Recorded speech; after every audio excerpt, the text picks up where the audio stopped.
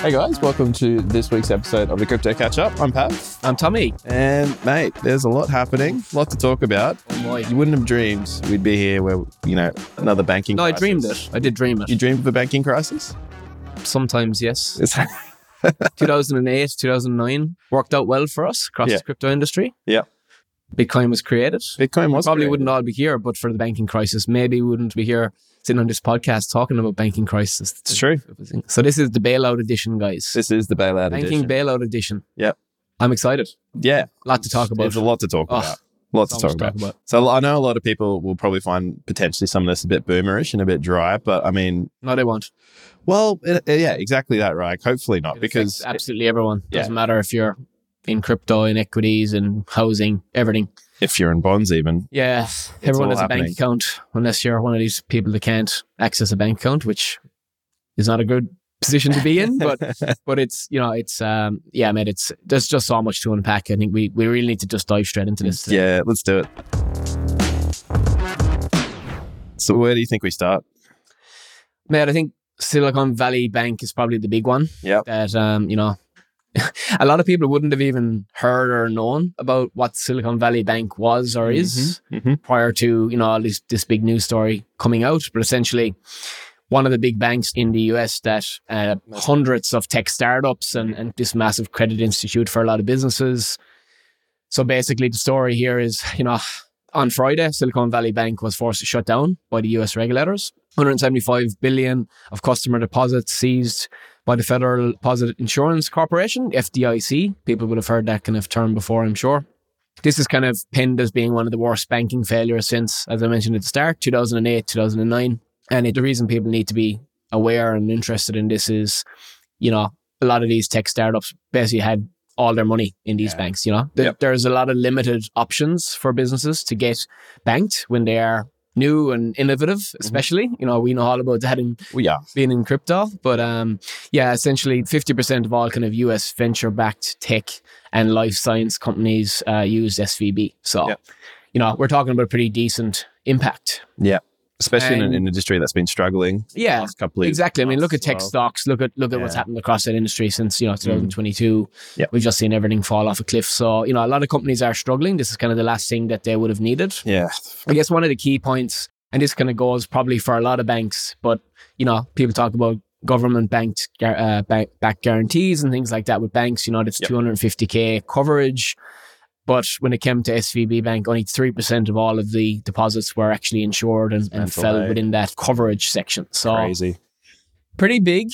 And Matt, I'll let you cover the knock-on effect of that and I guess what happened with USDC. And, we kind of were scrambling over the weekend to get services back in play and things like that at SwiftX. And, we got things trading again for people that were, people were genuinely worried about what was going to happen. Stressful. PTSD from what happened with Terra Luna and the stablecoin there. So yeah, I mean, how did that play out? Yeah, I mean, just to also recap there, definitely there's a lot happening in that space. But a lot of people were initially thinking, Silicon Valley Bank, one of the main sort of faucets for money floating into crypto. Yep. Everyone was quick to sort of point and shoot at crypto to say, you caused this. I just want to sort of break down for everyone, what actually happens for them to be in the position that they were to shut the doors. So people might be very familiar. Banks, you give them your money, they provide you an interest rate. They are then able to do and rehypothecate that money however they want. So a lot of these banks, including Silicon Valley Bank, what they do is they buy government bonds, and what they offer is long-term yields at what's been a pretty modest to low interest rate. As of recent times, that skyrocketed. You're earning triple on short-term government bond yields. But Silicon Valley Bank in particular, a lot of theirs was tied up in some older contracts. Yields weren't enough to sort of counteract, the rising interest rates. Penny pinch event happened. They had to sell a lot of these bonds, and they had to do so at a $1 billion loss that they had to realize, which most banks would just hold their teeth through for 20, 30, 40-year period. So that's right. It was that sort of credit crunch which really sort of created this cascade events of SVB going down, and then as a result took down a couple other banks around it. So specifically with the USDC situation there, what do we trade down to, 85 cents to the dollar? It wicked down to 50 cents on... Are you serious? Yeah, but it would have been just it could be scam weeks. Scam weeks, yeah. But it did actually couple wick of down stink bids. Stink bids, for Trav. There they are, mate.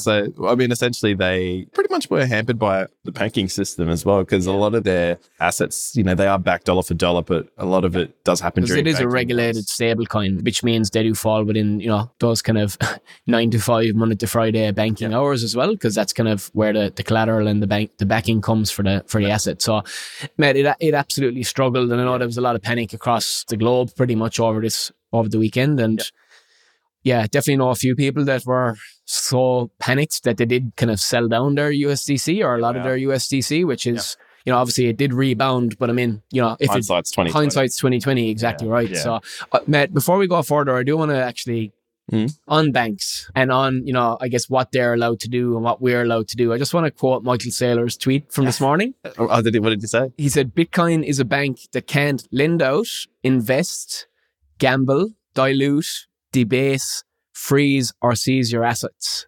It works all the time, everywhere in the world, and is unstoppable. Yeah. Quote. It's pretty hard to dismiss that now. Yeah, no. I mean, it's easy to kind of sit here now and talk about that today, but I mean, a lot of people, obviously, we're going to talk about the markets in a minute and how it's kind of rallied on the back of what's happening with the banks. And,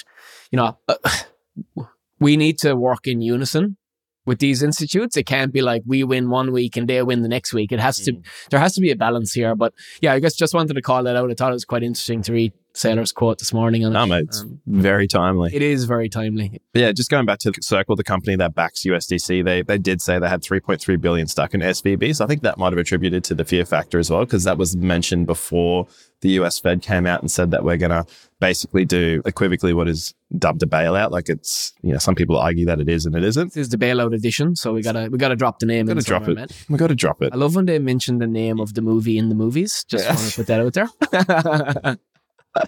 Let's go. Oh god. So I'm just going to try you off today. It's good. It's good.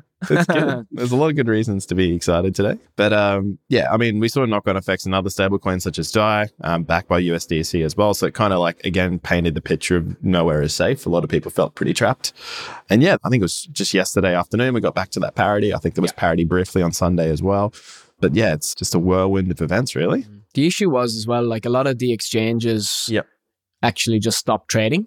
So they weren't trading. They stopped the pairs. They stopped the pairs for USDC. So, but you know what they did do? They started creating perpetual contracts so you could short USDC. There's always an opportunity that pops up in these things, right? I saw BitMEX listed the day of the crash. It's hilarious. But there was also people were so confident that it was going to be pegged that they were buying up bulk USDC where they could actually get it at, look at it now, you buy it at 85 cents. Seem like a genius. You're making a 15% profit there in a couple of days just over the weekend for the market to come back online when the banks open. So, there's always two sides to every story when it comes to these things. But I mean, at the same time, look at what happened with Terra and Luna and that stablecoin. It went, I think, down to 80 cents, then came back up to 95 cents. And then obviously we seen what happened after that. It just completely tanked. So there's a few ways to look at it when you look at opportunity. Absolutely. But I guess the other part to all this is people might be sort of scratching their heads going, well, why the shit is the crypto market just rallying like crazy?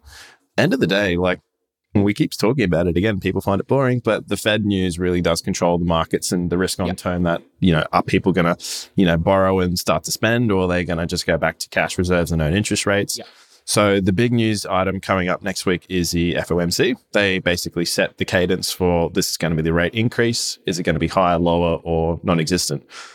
Some big players in the space like Goldman and Sachs, their analysts are coming out basically saying that because of everything that's happened right now. It's crazy. They previously were expecting a 0.5% increase in interest rates, which would have, again, pinched and hurt everyone, to now no change. And they might just have to stagger and do more rates for longer and smaller increments because the fragility of the current system, right? You don't want to cause more people to panic and et cetera, et cetera. Yeah. So I think I mentioned yesterday to you, you can't kind of announce banking bailouts on your left side and then, or in the same breath, announce a kind of a cash rate increase to, kind of tighten the screw on consumers. Yeah.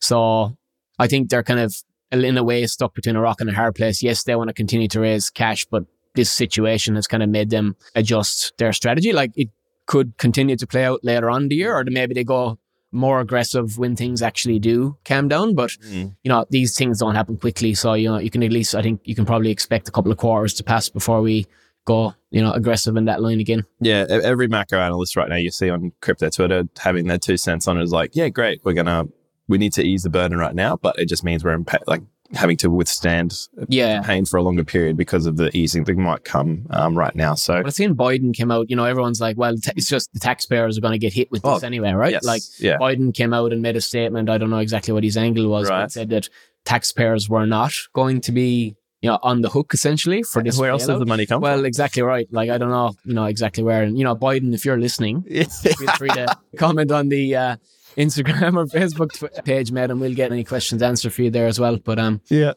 it's tweet at us. It's fine. Yeah, just tweet at Pav or at Tommy. From POTUS. Yeah. From POTUS, exactly right. Yeah. Oh, God. So, yeah, I mean, if that all comes into fruition, like there's a big print coming out tonight. I mean, the podcast is going to, this is going to be predated when this releases. You'll know what happens. But we have the interest rate sort of print, the CPI print coming out tonight. If that comes in as expected there's a really, really good chance that, okay, the Fed can look at the data and say, okay, supported of the data, we don't need to do as aggressive a hike. Plus the banking thing's already happened. There's enough reasons not to do it or to do a very, very minimal hike.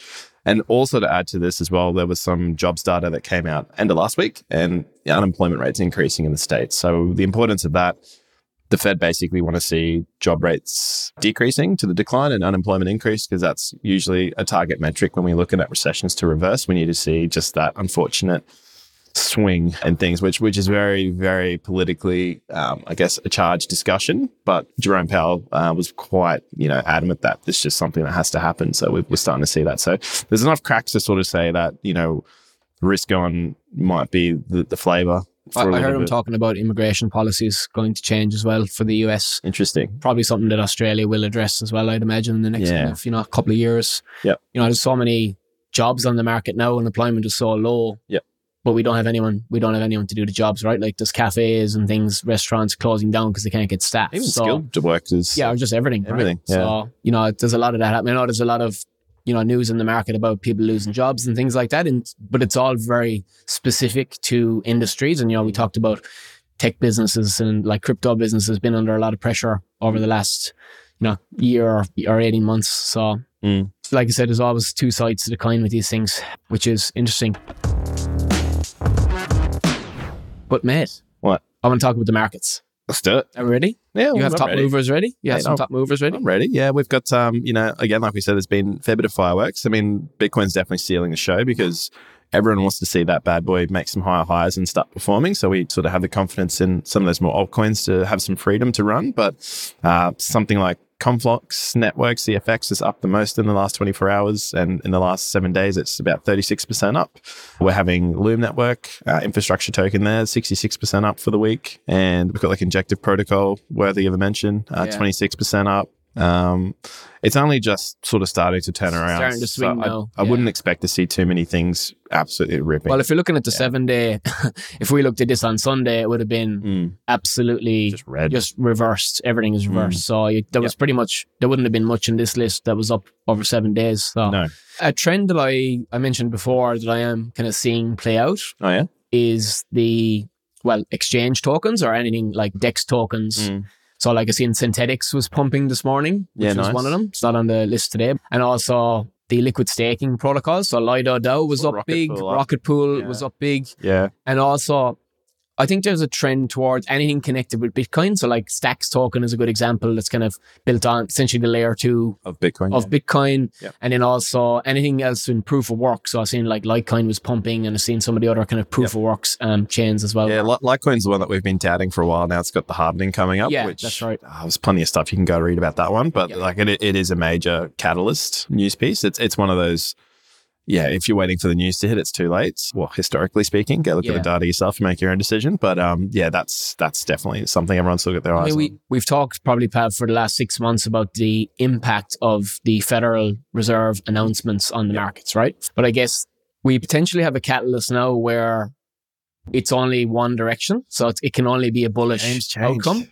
Yeah. So, probably now that I've said that, we're going to go bloody the other way around, right? Like, of course. But I mean, everything is pointing at the moment for a kind of a very positive message from, sorry, when I say positive, I mean, they're reacting to a situation, but positive in terms of how it affects the market. Yeah, I think what you're saying is like it sets us up for one of the best case scenarios of if this, then that exactly scenarios, right? There's always a case of both, but like if we're trying to, yeah, exactly right. And it's like, it's really, markets will price it in early. So people have to be aware of that too. So maybe what we're seeing right now over the last 24 hours is the market's actually pricing this in early and starting to get ahead of it. So, you're always in for volatility around this Fed meeting. Yeah. Keep your eyes on it if you have been sleeping on it. Absolutely. What else we got here? Yeah, other than banks going under, we mentioned SVP, Silicon Valley Bank. Silvergate was the next one. Silvergate's the other one. And we have Signature Bank. Yeah. Pretty much the three biggest banks for tech startups and crypto specifically have gone under. Now, I just want to touch on that quickly. I know we've talked a lot about the banks today, but net positive or net negative? Oh, shit. We're seeing this very market directional turn. Like literally on Sunday, things were gone to shit, man. Like we were talking about it on Sunday. It's just unbelievable to watch. And the turnaround in that 24-hour period has been immense. But just the whipsaw. Are we looking at very short-term relief? Nobody obviously knows what way the market's going to go. But I mean, for me, there is a sour point to this story. The fact that we have, I was listening to Twitter Space this morning. We've kind of gone back to like 2014 levels of banking infrastructure support for the industry. Yep. So I don't think a lot of people are kind of thinking along those lines in the direction that they should be. Yeah. Because that is going to have knock-on effects to inflows of capital into the market. It's going to have knock-on effects for exchanges being able to trade and use that liquidity. So I think there's a little bit to play out in this story yet that kind of the market isn't touching on right now. Or does it offer the greatest opportunity for the next bank to pop up? So enter Kraken Bank. Tommy and Pav Bank? Or Tommy and Pav Bank. The name has a ring to it. TP Bank. That's right. I don't know. Like, I think if you look at it pragmatically, like we can't go through everything without going through the pain, I guess you could say. You can't have dessert without eating your main meal. Yeah. So if we needed to get inflation down until we hit those targets of like 2%, which they're talking about they want to hit, the pain just gets prolonged. So any relief rally, I guess, if it is coming, there's a good chance it could be quite short-lived. I think that's the takeaway for me. So have a plan. Absolutely. Be ready to execute. Yep. 100%, Matt. It's good. What's off the cuff, mate? You had something on Lego. Yeah, look, love me some Lego. So Lego is partnered with Epic Games, which a lot of people might be familiar with, to enter the metaverse. Big name. Yeah. Enter the metaverse. So basically, the Fortnite creators, Epic Games, Lego's teamed up with them to look to a partnership there to see what they could explore. I love the wording. Explore building fun and safe metaverse for children. That just... All right. Yeah. Well, at least they can't swallow anything in the metaverse, right? Well, absolutely. Good point. Good point. Yeah. Yeah, so that's interesting.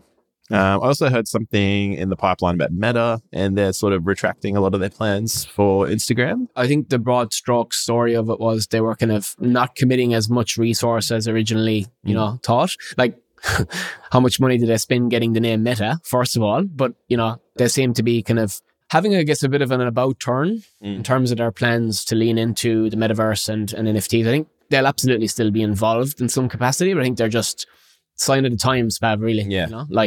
Just throttling back some of the focus on there, because a lot of that stuff has gone off the boil.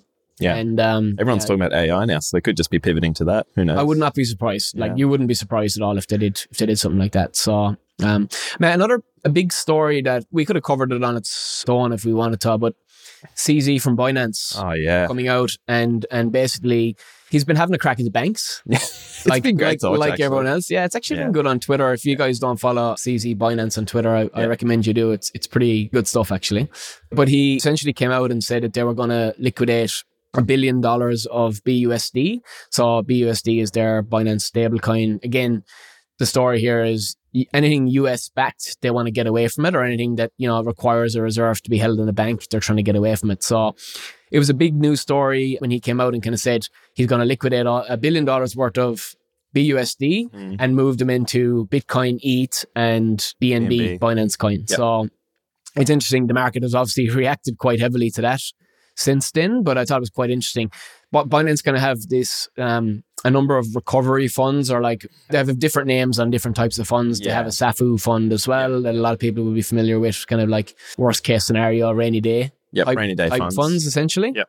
But yeah, I thought it was quite interesting to see him come out and I guess the quote's great. Put his money where his mouth is. He literally said banks are a risk to fiat-backed stable coins. There you go. BUSD. Yeah. So I mean, and that's obviously their own stable coin. So it's not him taking a position against their own product. Just mitigating his risk. It's just mitigating risk overall, right? And I mean, it's interesting to see someone like that in that powerful position that he's in. At Binance, we're talking about 60+% market share across the whole industry.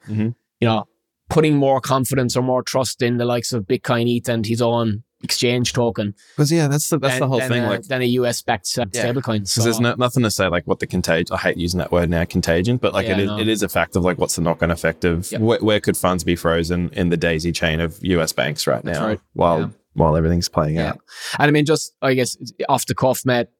Probably everyone knows now, but exchange volumes are pumping over the last few days. So DeFi too. We talked about DeFi, we talked about the DEX tokens pumping as well. So just something for people to keep an eye on if they are getting exposure to those types of assets. And a big one as well this morning, Coinbase. Coinbase token rallied, I think, 10% yesterday. The stock. Oh, the stock.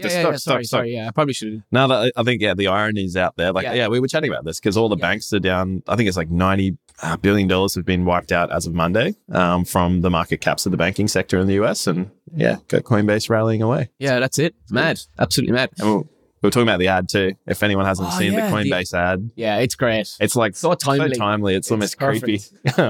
So we won't spoil it. You just go check it out yourself.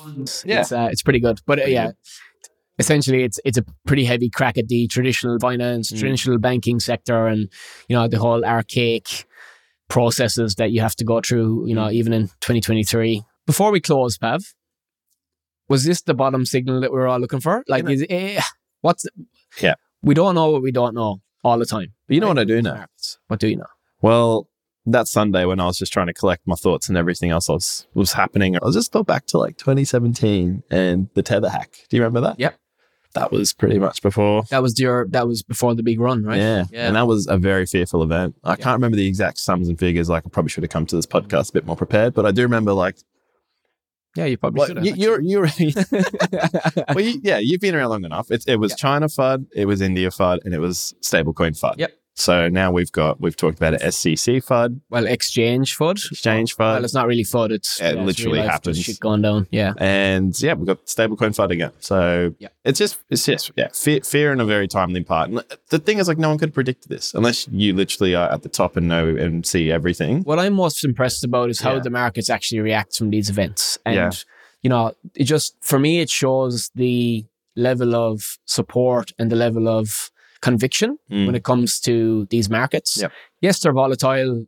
At this stage, you got to understand what you're trading and what you're in. I mean, we've all had our own harsh lessons throughout the years, but every time we see these events, one of these events that we've seen over the last 18 months could have taken down any industry as kind of juvenile, if you will, as crypto, or a number of these assets that we talk about across the podcast. So I just you always looking around the corner, see what's next, and you don't really know what beast is going to come out yet to try and suppress the markets even more. And it's I'm just so impressed about how the market reacts. So it just gives me, I guess, more belief and more conviction myself that I'm kind of diversifying my assets in the right way when I'm looking at crypto and looking at different things like that. So that's good. Yeah, it's a pretty big one. Love it.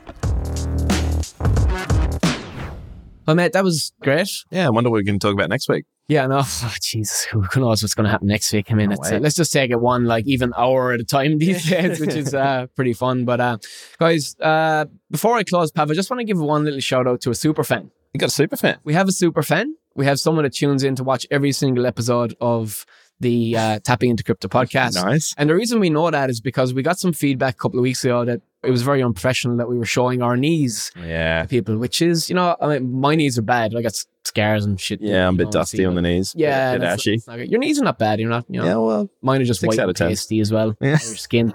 But we did have a super fan reach out. So if this person, I presume they're going to be listening to this one as well. Thanks for the feedback. We're now more professional. We're sitting at a bigger desk. And knees are under the desk. Yeah, I mean, knees are hidden. We will not be bringing the knees out again unless it's requested by the majority. So we might do it for some sort of charity event. We might get the knees out again. Yeah. Knees showing and shaving of the knees.